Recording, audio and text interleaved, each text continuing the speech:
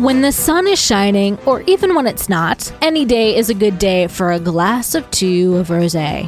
Whether you prefer a glass of still or bubbly, it's the perfect thing to sip in the summer, or whenever.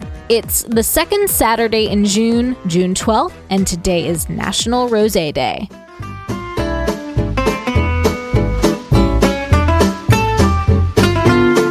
Welcome to Taco Cast Podcast, Every Day's a Holiday. No, really, it is. Did you know that literally every day is a holiday? I don't know about you, but I love having a reason to celebrate every day. Whether it's your favorite foods day or something else totally random, happy holiday to you. Rosé wine has boomed in popularity over the last decade, earning the reputation as a chic cocktail to show off some class. Today's holiday was started just a few years ago by the Rosé brand Bodevar to celebrate this booming and trendy drink. While we might be a little late to the rosé party, in reality, the first wines ever created were rosés, because the techniques used to make wines was squishing out the juices by hand and foot, allowing a little red from the skins to enter the juice.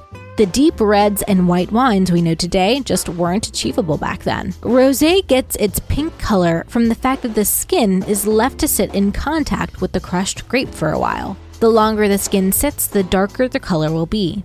It's actually made from the red grape varieties, but fermented like a white wine. It's also important to note that rosé is different from blush wines. Rosé is dry, and blush wines are semi-sweet. Rosé from France's Provence region is considered to be the most prestigious and accounts for 28% of rosé wine production.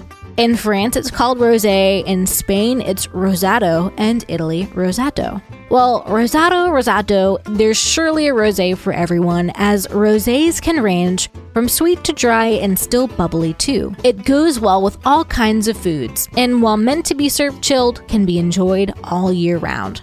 Pour yourself a glass and cheers. Happy holiday, everyone, and I'll see you tomorrow.